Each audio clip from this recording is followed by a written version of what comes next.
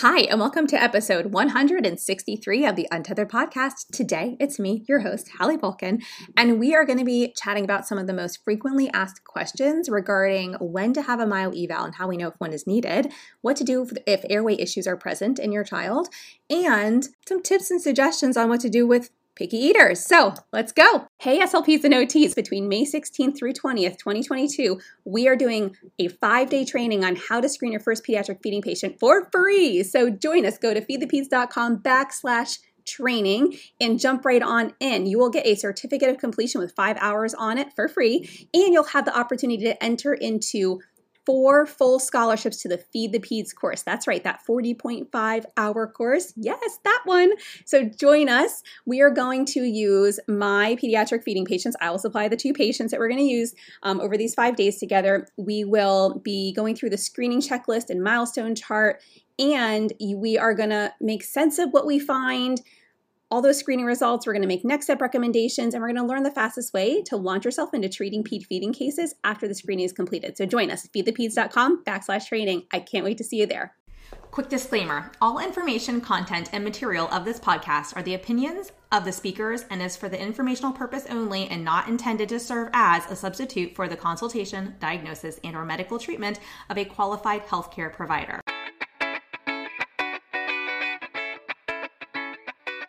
Welcome to the Untethered Podcast. I am your host, Hallie Bulkin. I'm a certified orofacial myologist, feeding specialist, and mentor. This podcast is all about getting your questions answered and collaborating with colleagues to bring you the most up-to-date information in the orofacial myofunctional therapy, tethered oral tissue, and airway space. I challenge you to keep an open mind and join my mission to get this information out to the masses. Let's get started. Hello, friends. It is your host, Hallie Bulkin here, and we are going to chat today about some frequently asked questions that I get in the feeding and myo world. There's a lot of confusion out there, and so I thought, let's take a couple of the biggest questions I get on social media, whether it's from parents, providers who are in the space, who are not yet in the space, and I try to narrow it down into a couple general topics, okay? So one is, how do I know if I need a myofunctional or an orofacial myofunctional evaluation? Okay, that's one of the questions. Another one is, what do I do if I know that my child has, picky eating issues, sensory motor feeding issues, whatever you want to call them? Like, how do I know, what do I do if I know that? And this is always tricky because it depends whether you're working with somebody or not as to how I'm going to respond. But we'll talk about that. And then what do I do if I know my child has airway issues, but I can't get anybody to help me? Okay, so I want to talk about those 3 things because I think they are topics we can cover really quickly, but topics where if you just have some of the right information, you can proceed forward and you'll feel really good about knowing the next steps, right? So let's go back to the first one. How do I know if I need a myofunctional evaluation or an orofacial myofunctional evaluation? So what I want to say first, I want to preface this with, if a child, okay, and we can talk about children and adults for this one, because myo span goes across the span of the lifetime. If a child is under the age of 4 cognitively, that means that they are functioning at lower than what you would expect of a 4-year-old child, okay, cognitively. I'm not talking about their actual age. Cognitive age and chronological age are 2 different things. Chronological age is like, hi, I'm Hallie, I'm 36, right? But it's not the number that you are age-wise, it's the level at which your brain functions. That's what I mean when I say cognitive age. So if a child is at least at a 4-year cognitive age, then they can typically have a traditional orofacial myofunctional evaluation. Now, if they have a really hard time sitting still, which some 4-year-olds do, and that's okay, then maybe they're not ready for a traditional eval, but maybe you can still do a myo eval and just, modify it, see what information you can get, and gather other information going forward in future sessions, working with the child if therapy is recommended, okay? That is something that we do in the therapy world. We call that dynamic assessment. We don't always get all of our information in the first evaluation, and that's okay. We get as much as we can, but we want especially with young children and older children too, we want them to like us. We want them to want to come back. We want to give them a reason to trust us. So if we try to push to look under the tongue and get in the mouth and do all these things just because it's on a checklist, we're going to lose their trust, and we're going to lose the window in which we're going to be able to gather really good data at a quicker rate. But if we can build rapport, even if that means we get a little bit less information in that first evaluation session, and we decide, you know what, we have enough information to know that we need to proceed, then in the second session or the third session or so on and so forth, we can continue to gather more information. And we do that anyways. Any therapist who is working with a child should be looking at what skills do they have today? What are they struggling with today? What are they excelling at today?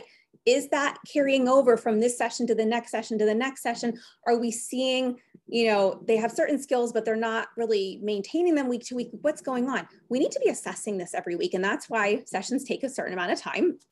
But I also share this because there are certain programs out there where every child gets 12 weeks and I give you the same, everybody gets the same exercises week 1, everyone gets the same week 2 exercises, week 3 exercises, so on and so forth.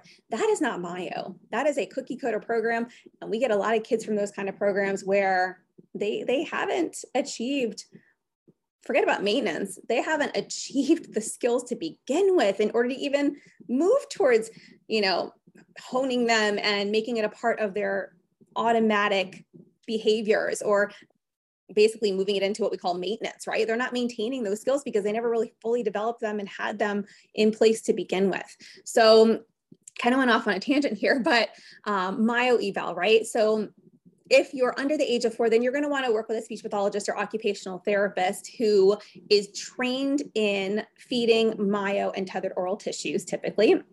And so that's like something I teach, for example, in my Feed the Peds course at feedthepeds.com, which, by the way, if you're listening to this in the week that it goes live, the doors to that course will open on Monday, next week on May 23rd, 2022, if you're an SLP or OT. But for a Mayo eval, right, we are going to recommend a Mayo eval if an orofacial myofunctional disorder is in play or at play. And if we're concerned about that, and what does this look like? Well, maybe they're a thumb sucker, or they put other things in their mouth and this is a habit that they're doing, and they're non-food items. Maybe they have a habit of their mouth sitting open. Tongue could be back or forward in this case, but if those lips are apart, whether they're playing or they're sleeping, whatever, they're riding in the car seat, if they're not talking or eating, that mouth should always be closed with the tongue up on the palate, breathing through our nose. And if we're not seeing this, especially if we see a tongue coming down and forward through the teeth, or it's resting against the teeth and the lips are open, tongue is thrusting forward or out of the mouth, these are things that tell us we need a Mayo eval. So I like to say, and this is a good one to write down: tongue up, lips closed, teeth apart, breathe through your nose. When you remember this, if we have trouble with this, whether it's a child or an adult, and this starts at birth, babies should have closed lips, breathing through their nose at birth. Now, obviously, babies need to be suctioned when they're first born and adjust to the world and everything. But, that first day of life, they should really be laying there with lips together, breathing through their nose. That tongue should be up on the palate. This happens in utero. This is not like after we're born, we eventually gain these skills. No, these are there when the baby is born. Okay. So that's how we know if we need a Mayo eval. Those are some general tips just to know. How do we know if we need a Mayo eval? Who do we see based on my child's age? And adults, obviously, a myofunctional therapist, which can be SLP, OT, an RDH was a registered dental hygienist. Some dentists might be doing it. And there may be some other providers too, but we have to look into who is this person that's doing Mayo, because there's a lot of people teaching it to whoever will pay them, and they are not all qualified or licensed to do this work. And SLPs and OTs and RDHs, we all carry licensure in dentists that includes myofunctional therapy in our scope of practice. So just going to plug that real quick. All right, so moving on to airway issues. Let's do airway issues, and then we'll talk about the picky eating and feeding side of things. So airway issues. If you think your child has an airway issue, or your child has an airway issue, this is one of those trickiest ones that I get a lot of parents, and even providers trying to help parents in my inbox asking me on social media, like, okay, I see what you're saying. I know we need help, but I can't find anybody to help me. And this is really tricky because a lot of people will say, oh, go see an ENT. Well, a lot of ENTs are going to take a quick look up the nose and the back of the throat. If the child's not chronically ill, they may send you on your way. Others may give you an antibiotic or a nasal spray, say come back in 30 days, and then child seems to be okay in 30 days, send you on your way. Issues are recurrent. They continue to happen, right? Some will even say, oh, it's fine, your child's mouth breathing. Oh, snoring is not a big deal. Pediatricians say this, ENTs say this. There's all kinds, there's SLPs and OTs who say this too. Okay, it's not specific to one arena. But those of us who are specialized in this and who look at anatomy and physiology and understand how the nervous system works and understand, holistic health, we know we should never mouth breathe. We should never snore. This is actually an alarm going off that tells us, hey, we need to help this child. So what do? Because it's been so hard to find ENTs, and don't get me wrong, there are some great ENTs, but they're few and far between in the United States, at least. And so what we end up doing is we end up referring a lot of our children to pediatric dentists. And sometimes there's the airway orthos, but the pediatric dentists seem to be the ones who are more getting to be more in the space. And it's not every dentist. You can't just go to any dentist and have a conversation. You have to look at an airway dentist or a dentist who is using growth appliances and not just expanding laterally. And so when I say laterally, and I'm going to try and use very simple language because I want this to be geared towards anybody who's listening today and not really, I don't want to give you more terms to look up. But when we talk about expansion appliances, number one, there's more and more being done for early intervention, like starting at age 2. That's number one. Number two, we usually have children who are just getting expanded like sideways, right? Kind of left to right. Think face left to right, not forward, right? The expansion's not coming forward. We call that AP expansion.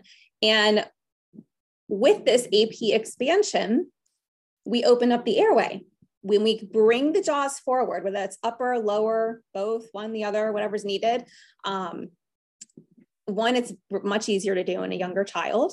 And two, it opens the airway. So it's really important that you advocate for your child. And if someone tells you you're crazy, or they tell you you're just over exaggerating, like just get off of social media. Like, I think, social media is both a blessing and a curse. I think that one, it's given us a really beautiful platform in which to impart information, as well as podcasts like this. But on the flip side, it also, gives you it's like, who do I listen to? Who do I listen to? I'm sitting in front of this provider. I'm listening to this person on a podcast. This person's putting out information on social media, videos and posts and all different things. It's hard. It is hard to know who to listen to.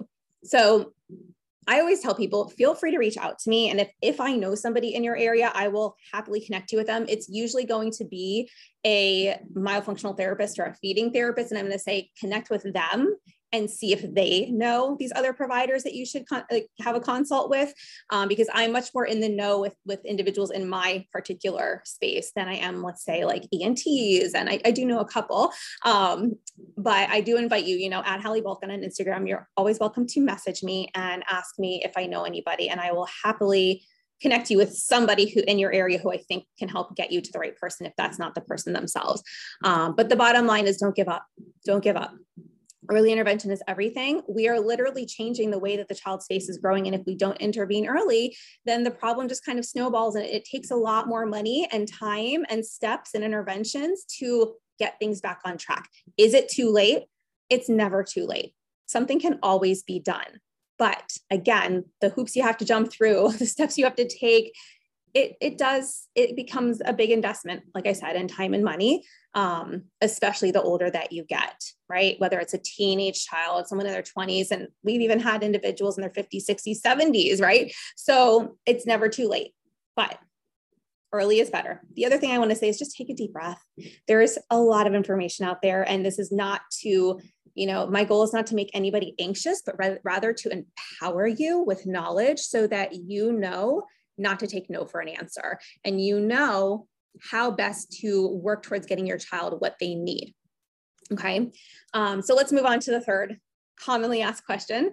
like, how do I help my child? They're so picky. Like, I know they have a sensory motor feeding issue and they're cutting out more foods. Well, my first recommendation is going to be, if you don't already work with a feeding therapist, please, please, please set up an evaluation with a feeding therapist. Now, keep in mind that SLPs and OTs, we are only licensed where we're licensed. We can't treat you virtually all over the world.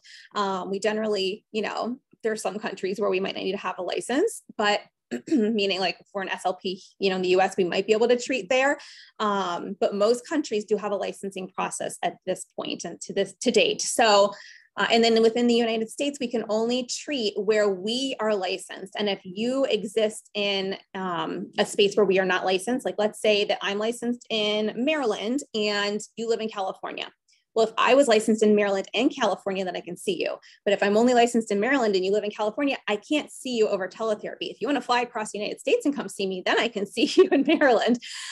They make it really challenging. They're supposed to be making this easier for us, supposedly. We'll see if that happens. But I say that because, again, we want to make sure that the person that you're going to is not just any SLP or OT. We want to make sure that they're trained in the proper things. So I always say sensory motor feeding, because we have our sensory system and we have our motor system, and we can't separate them. But a lot of courses train individuals as if we can separate these systems. And that's how people attempt to treat, and it doesn't work. It doesn't work.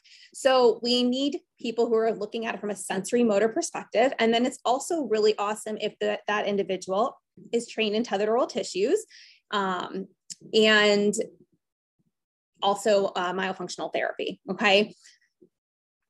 Now, we talked earlier about the difference in if the child's under 4 cognitively, you're going to definitely want an SLP or OT with that training. If they're over the age of 4, then you're definitely going to want, you want somebody who's trained as a myofunctional therapist. If they're kind of a picky eater, you can also work with an RDH, but they're not necessarily going to address the picky eating or the speech or anything like that. They're going to have to refer back to an SLP or OT for the feeding or an SLP for the speech.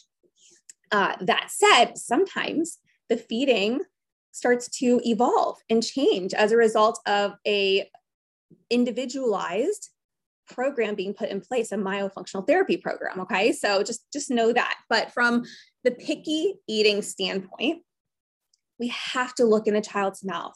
Okay. Even if it's a virtual evaluation, there are ways to obtain videos and images and have the child do certain things during the evaluation, or have you do certain things that you video and send to the therapist that helps us see into the child's mouth, even if we can't get our hands on their face that day. Let's say it's a virtual eval, right? The past couple of years have made us really good at doing these. You want to make sure the person that you're working with is properly trained. Okay. And this is, again, like feedthepeds.com, my course that's opening next week. This is this type of therapist you're looking for, especially for your birth to 4, birth to 5 kiddos. I do have a website, pediatricfeedingtherapist.com, that has graduates of my course. They haven't all put their information on there. I think to date, there's only like maybe 1,200 or so, just over 1,200 of them in the United States, well, actually around the world, but primarily in the United States. So again, DM me at Hallie Bulkin on Instagram if you have questions about, somebody in a particular area, because I have a full network of graduates that I can reach out to who may not yet be on the website. All right. So then the other thing I want to say is meet your child where they're at. Okay. We want to expose them constantly to new foods and things, but what are they ready for today? If they've had a really bad day, is today the day that we're going to expect them to eat a new food at dinner? No. And there's the other word, expect.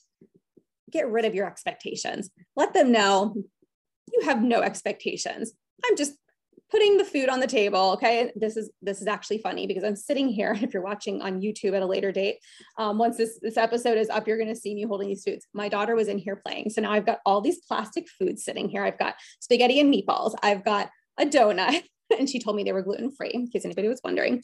I've got a cookie, also gluten-free, according to her. I've got a waffle, and I've got an egg and a chip and French fries and lettuce and onion, and like just all these little play foods that she brought me when she was bringing me some food, right? We have to think about a few things. One, what is a child like? Right? Always have something on their plate that they like, that's kind of a safe food that they're going to eat. No matter what else is on their plate, that is a go-to safe food, right? Number one. Number two, we don't want to have too many foods on the plate. It can be visually overwhelming, which means that the sensory system, our nervous system, is going to go into like fight or flight.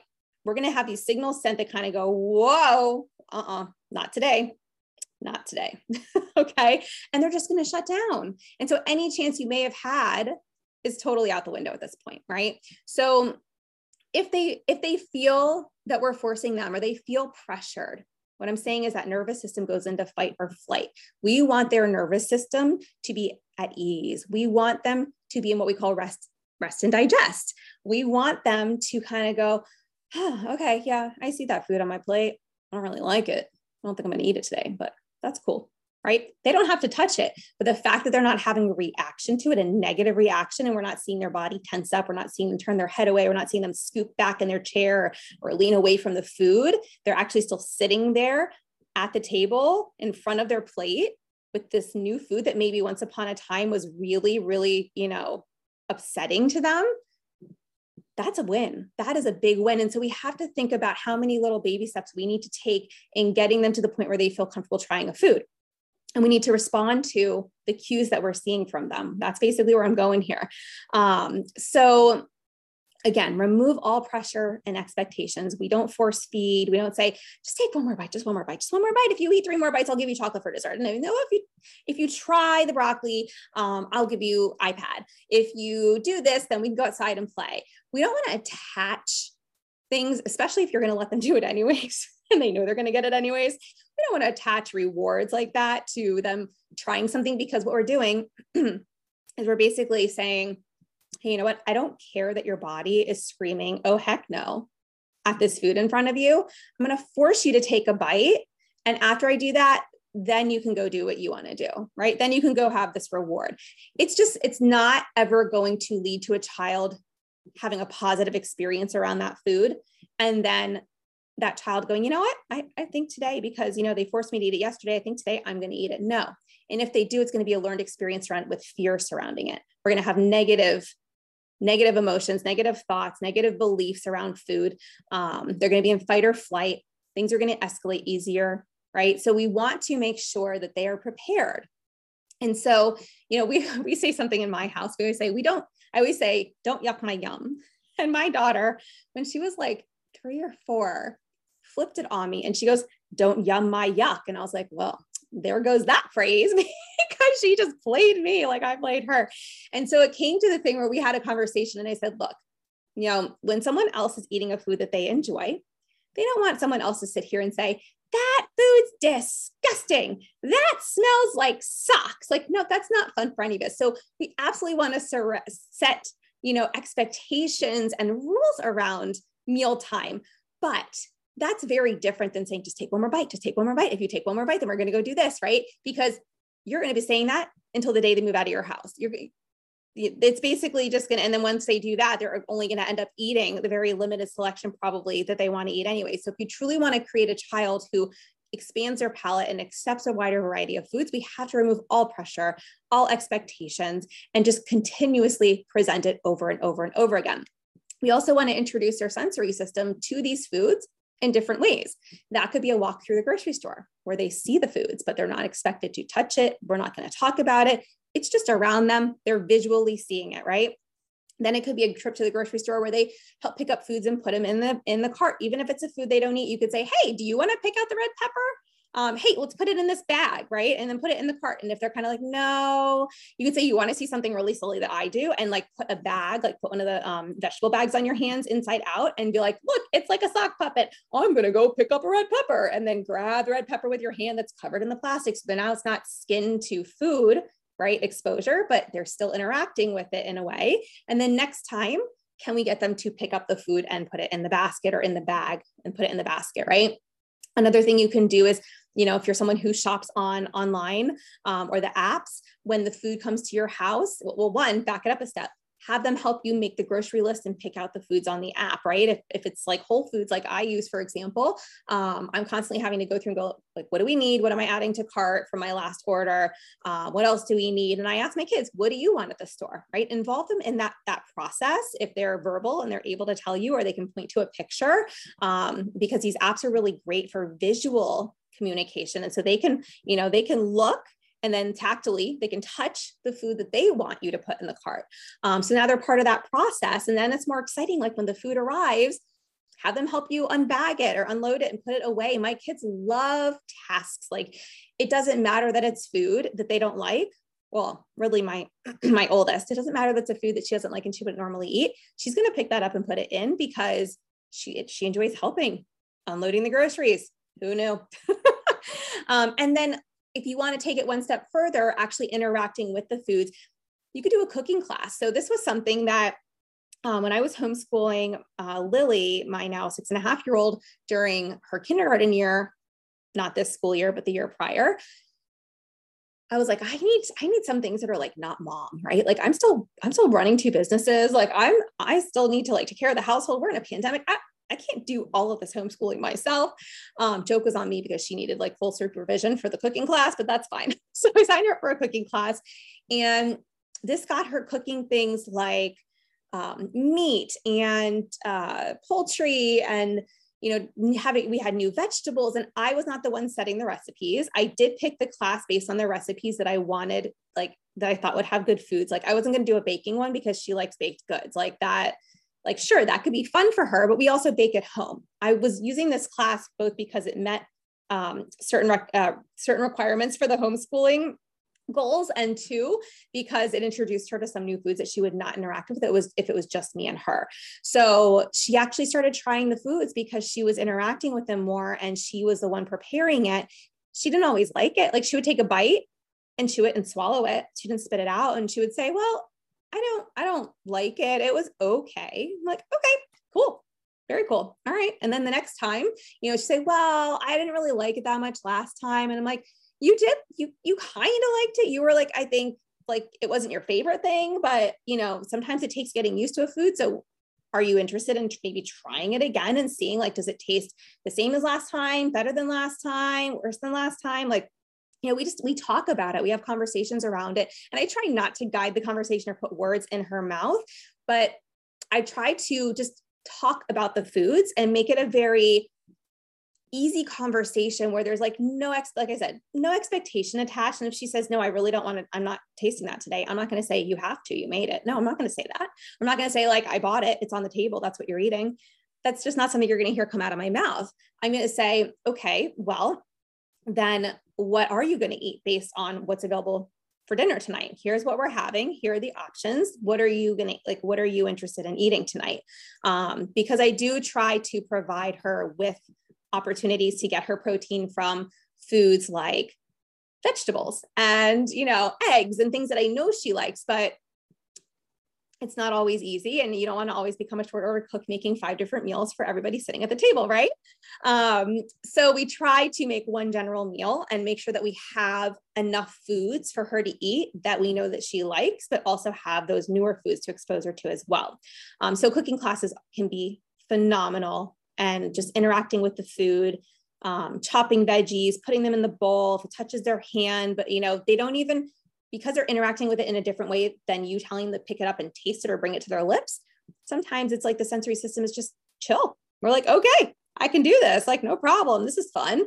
And they don't realize like, oh, I just handled the food and put it in, in the bowl, but it's another positive experience with that food, even though it never came anywhere near their face. And that is what we're trying to achieve. We're trying to increase the positive experiences that they have with foods, watch their reactions, respond to them appropriately, and just make sure they feel safe at all times. Because if they feel safe and they trust you, they're going to experience more time and rest and digest. But if they think you're going to force them to try new food at every meal, or try that new food that they didn't eat for lunch or dinner last night, or, or bringing back the same food repeatedly and not mixing things up, they're going to constantly go into fight or flight before they even sit down at the table and before they even know what's on the dinner table, because they're going to go, well, this is always a anxiety provoking situation. I'm not really, not really want to eat dinner tonight, because they're going to make me eat something I don't want to eat, right? So we have to think about how we frame it and the experiences that we have surrounding it and try to make a lot of those experiences more positive, if you will.